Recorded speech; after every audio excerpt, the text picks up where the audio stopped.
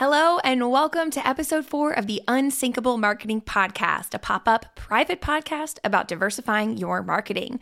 Because the further you spread out your marketing efforts, the better equipped you are to weather the storms of a crazy economy, ebbs and flows in demand, and heck, even a changing algorithm. In the first episode, I gave an overview of the 4 external buckets of traffic as outlined by master marketer Julie Stoyan. We've got search, social, relationship, and paid traffic. And remember, traffic just means eyes on your business. We've talked through the search and social categories of traffic in episodes 2 and 3, so definitely go back and listen to those if you have not done so already. And in today's episode, we're going to talk all about traffic generated by relationships. So the relationship bucket of traffic is the one that converts at the highest rate for our business. And we've learned that traffic just means eyes on your business, but the behavior and the motivation of your audience and those traffic sources is going to vary from bucket to bucket. We talked in episode 2 how search traffic is motivated by the need to find a solution to a specific problem. These are people who are actively looking for what you offer, whether that's on Google or YouTube or wherever.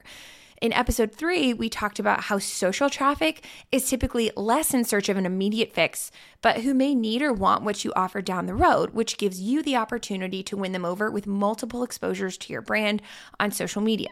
With relationship-driven traffic, these are typically people, like search traffic, in need of a solution to a problem. And when they're coming by way of a personal recommendation, it means that you are often one of only a handful of options, maybe the only option they're considering.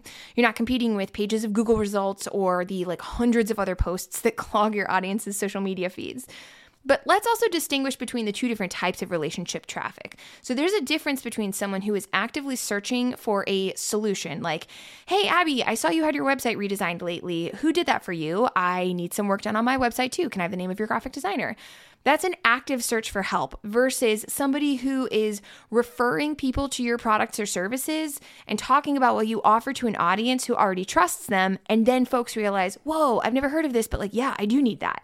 It's kind of the difference between seeking and encountering. So putting your name on the wait list for a restaurant versus passing by and smelling the food inside and realizing you're hungry. In the end, both situations hopefully result in someone buying your products, but the way they get there and how they interact with the brand along the way are different, and how motivated they are to buy, that's different too.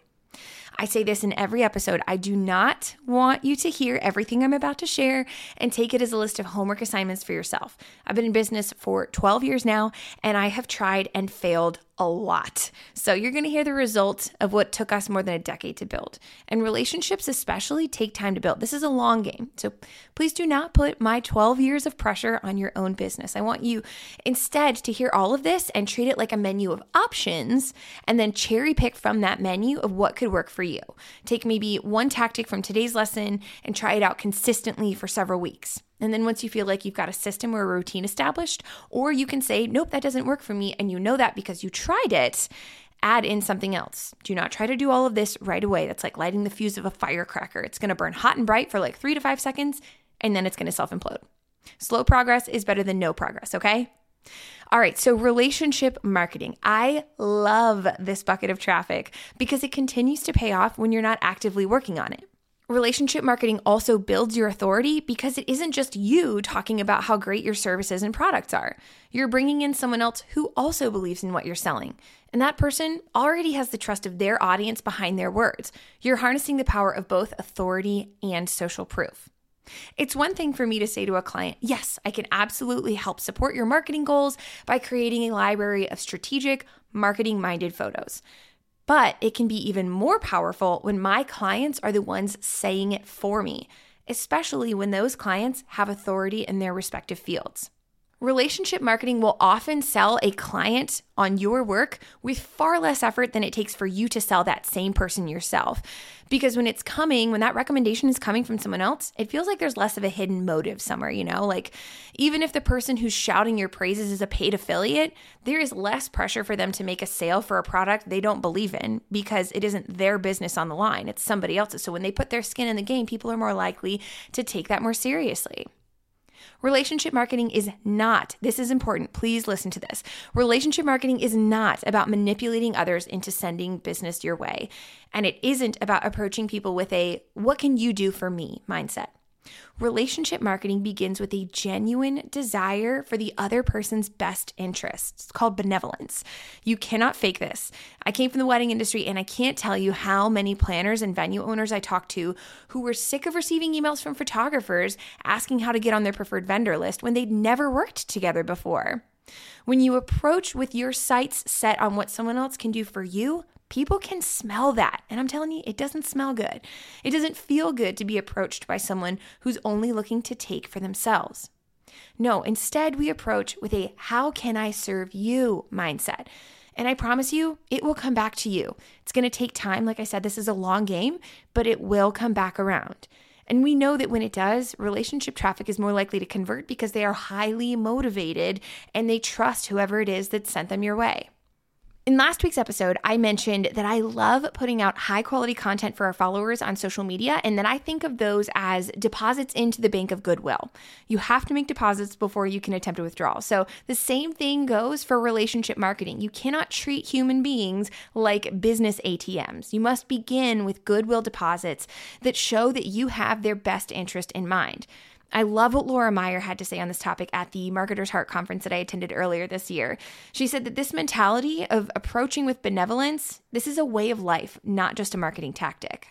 When investing in relationships and approaching with their best interest in mind, we also have to make sure that when the time comes to make a withdrawal, you have got to be able to show up and do an amazing job. So when we refer a client to another business provider like a stylist, and that stylist does a good job, it reflects well on me because I helped connect the client with a solution that they were actively in need of. But like if I refer a client to a service provider and they do a so-so job or even leave the client disappointed, I feel like I've let my client down. And it's almost a guarantee that I will never refer out to that service provider again. So as you work to build relationships, you should also be working to ensure that your services are worth referring people to. That your work is, as Steve Martin says, so good they can't ignore you. That there isn't a question about whether or not you're up to the task, whether or not you're going to thrill your clients. This is the number one piece of advice I can offer to brand photographers who are looking to book more clients, grow their business, and create a name for themselves in their market. Be so good they can't ignore you. You've heard me mention it a few times now. I teach a course, Brand Photography Academy, and that is exactly what I teach inside BPA. How to be so good they can't ignore you. And I'm guessing, based on the fact that you're listening to this podcast on marketing, that there is something in your brand photography business you're not currently satisfied with. So if you're ready to accelerate your brand photography business and you want my help, if you're sitting there raising your hand saying like, yes, Abby, I need you to show me how to book, plan, and photograph strategic brand shoots, head on over to abbygrace.co. We only open access to Brand Photography Academy twice a year to the general public, typically March and September. But I know that when you're ready to get going, the concept of waiting around for twice yearly registration to open again can not only kill your enthusiasm, but it can also kill your momentum. Brand Photography Academy is my A to Z soup to nuts system for booking, planning, and shooting strategic brand photos that your clients are so obsessed with, they literally cannot stop referring you.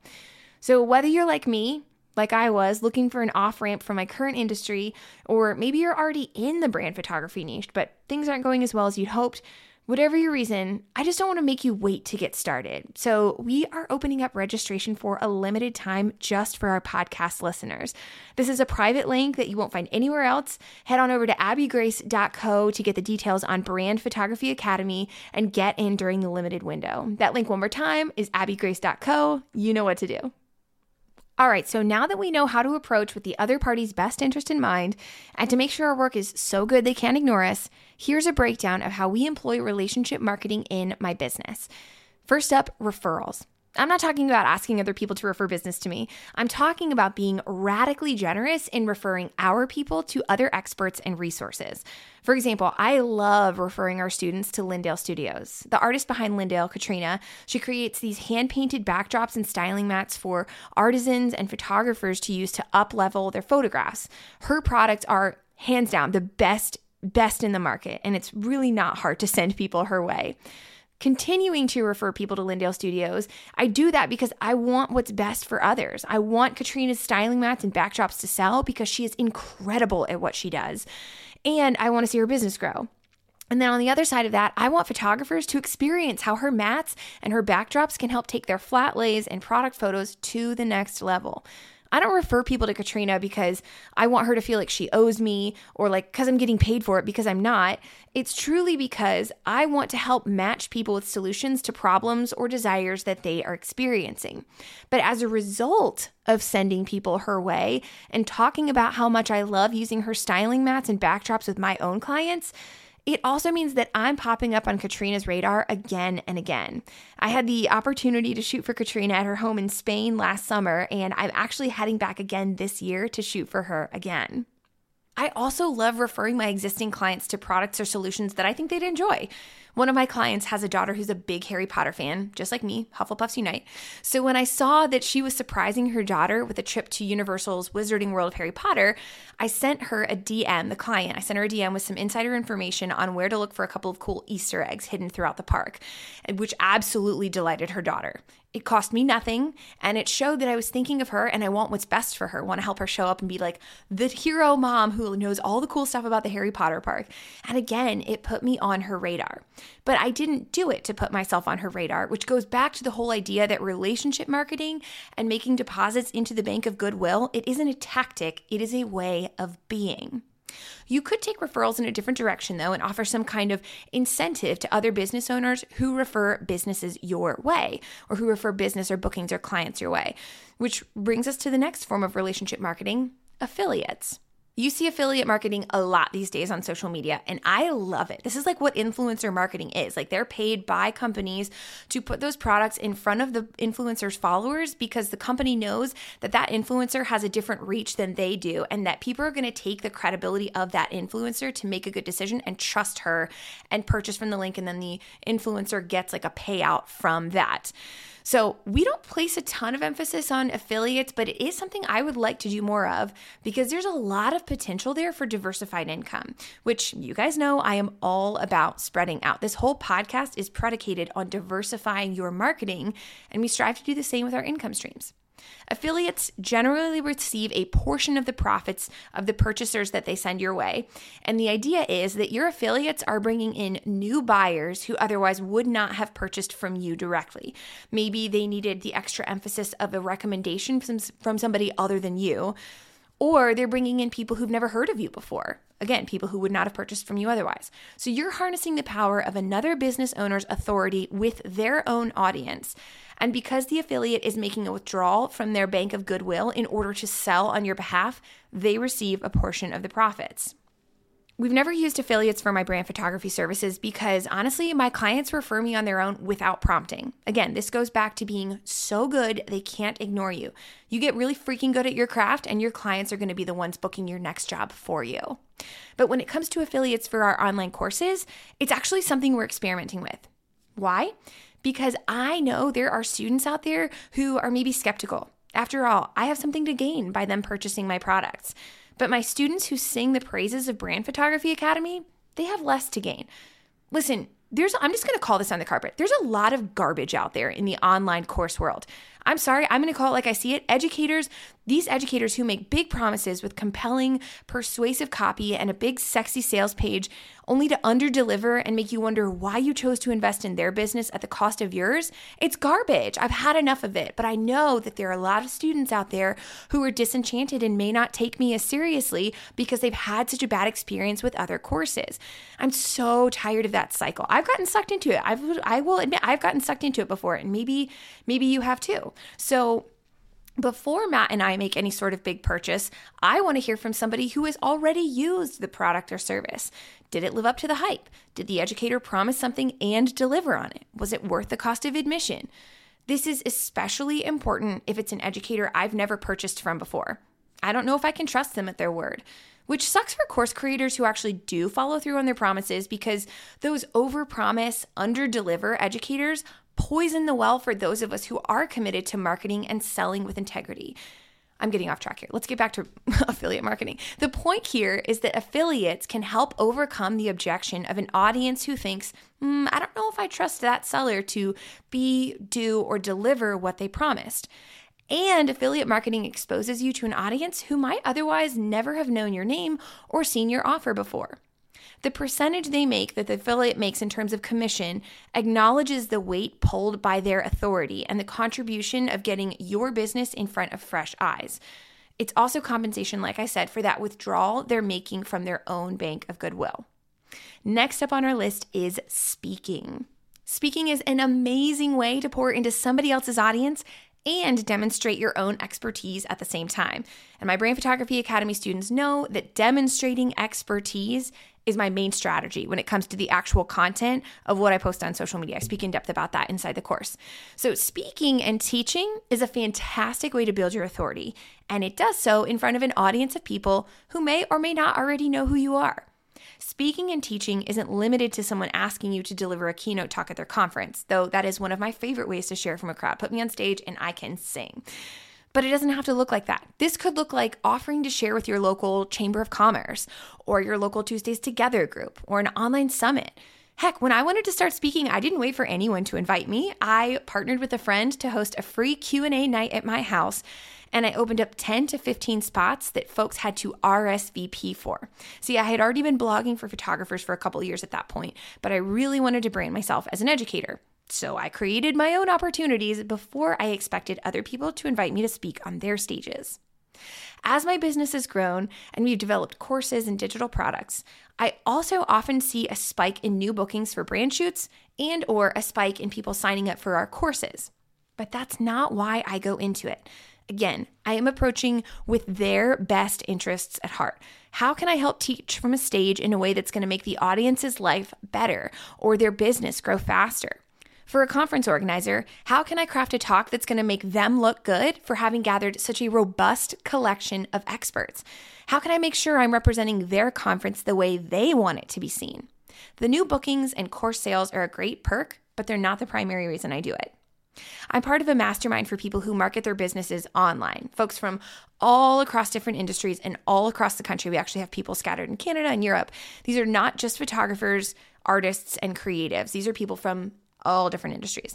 And at our in-person get-together last May, I had several conversations with my fellow masterminders who were really interested in what I do for my clients, but who maybe don't have the budget or the ability to fly a photographer like me in every time they need updated photos.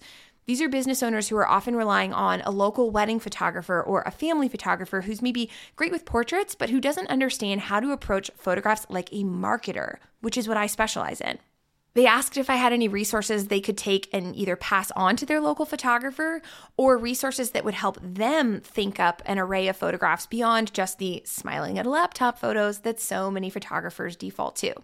So for our next in-person event this past November, we get together twice a year. So for the second event of 2021, I pitched a talk all about the 5 categories of brand visuals that business owners need to have in their back pocket. I crafted my talk with the mentality of, could a non-photographer take this information and create their own basic shot list, or even hand their notes over to their local wedding or family photographer to help that photographer create a more strategic plan for their photos? Like, if you can't hire me, what's the next best solution I can give you to still achieve marketing-minded photographs without the budget of flying in a DC photographer? I wasn't teaching with the goal of booking new clients. I was teaching with the audience's best interest in mind. And yet, we ended up booking 3 full-day shoots and 1 half-day shoot in the weeks that followed, all from my fellow masterminders. I'm telling you, approach with their best interest at heart. It doesn't cost you anything, and people can detect your genuine desire for their good. Your audience wants to work with those they know, like, and trust. And when you can demonstrate that you want what's best for them, trust and liking inevitably follow. This leads beautifully into my next form of relationship marketing, masterminds and conferences. Some of the best relationships we have in our industry are a result of having spent in-person time with people at events. I mentioned that I was at the Marketer's Heart Conference earlier this year, so I loved all of the sessions that happened on stage. They had some incredible speakers, but honestly, the biggest takeaways for me, those happened during the conversations that took place between classes, at dinner, at lunch, even at like 1:30 a.m. walking back to our hotel rooms.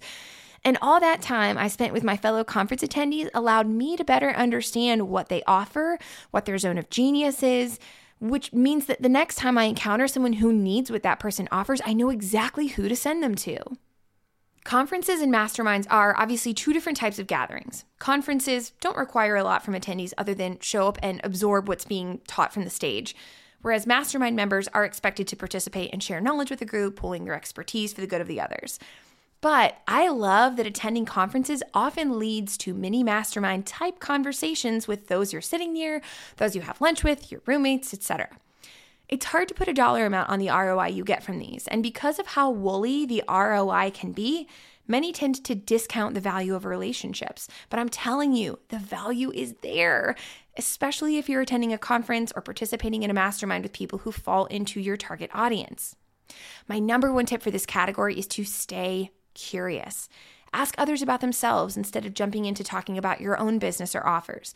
Help others find solutions to the problems they're experiencing. When it comes to interacting with your fellow attendees or mastermind members, go with the goal of listening and helping, and you'll walk away with much stronger relationships than if you're just there for yourself. Bonus tip, write a handwritten thank you note to the conference or mastermind organizer to thank them and their team for the efforts. And also send notes to anyone you really enjoyed connecting with while you were there. Don't ask for anything, just thank them for their efforts and maybe mention a specific thing they did or said that was especially helpful or encouraging to you. Takes a little time to do this, but it stands out because of how few people actually do something like this. The last category that we utilize for traffic generated by relationships is collaborations. Collaborations are when two or more business owners pull their resources together, potentially sacrificing money in order to do so, because they recognize that the payoff down the road will be mutually beneficial. If you're from a wedding background like me, that includes things like styled shoots.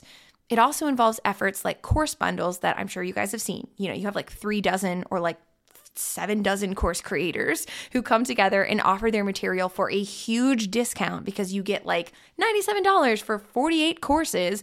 But because you have, let's say, 3 dozen people promoting each other to one another's audience, the potential for exposure to a new audience is huge. This can also take the form of pooling services together for the sake of ease for a client. So let's say your brand photography clients are constantly asking for recommendations for a hair and makeup artist. Well, what if you built out a collection that includes your favorite makeup artist? That way you're confident that your clients will look great, you're driving business to the makeup artist, and the artist will also likely drive business your way when they share their current projects on social media. The number one strategy I recommend for collaboration, especially for new brand photographers, is beta clients. This is a game changer for any photographer wanting to market their brand photography business when they don't have a full portfolio yet, or even any portfolio yet. It's the strategy so many of my Brand Photography Academy students have used to launch their business and accelerate their bookings. Beta clients are actually a combination of relationship marketing and paid marketing. Not that I advocate paying your clients to let you shoot for them, but there is an investment of time and resources on your behalf, which is why I categorize that as a hybrid between relationship marketing and paid marketing.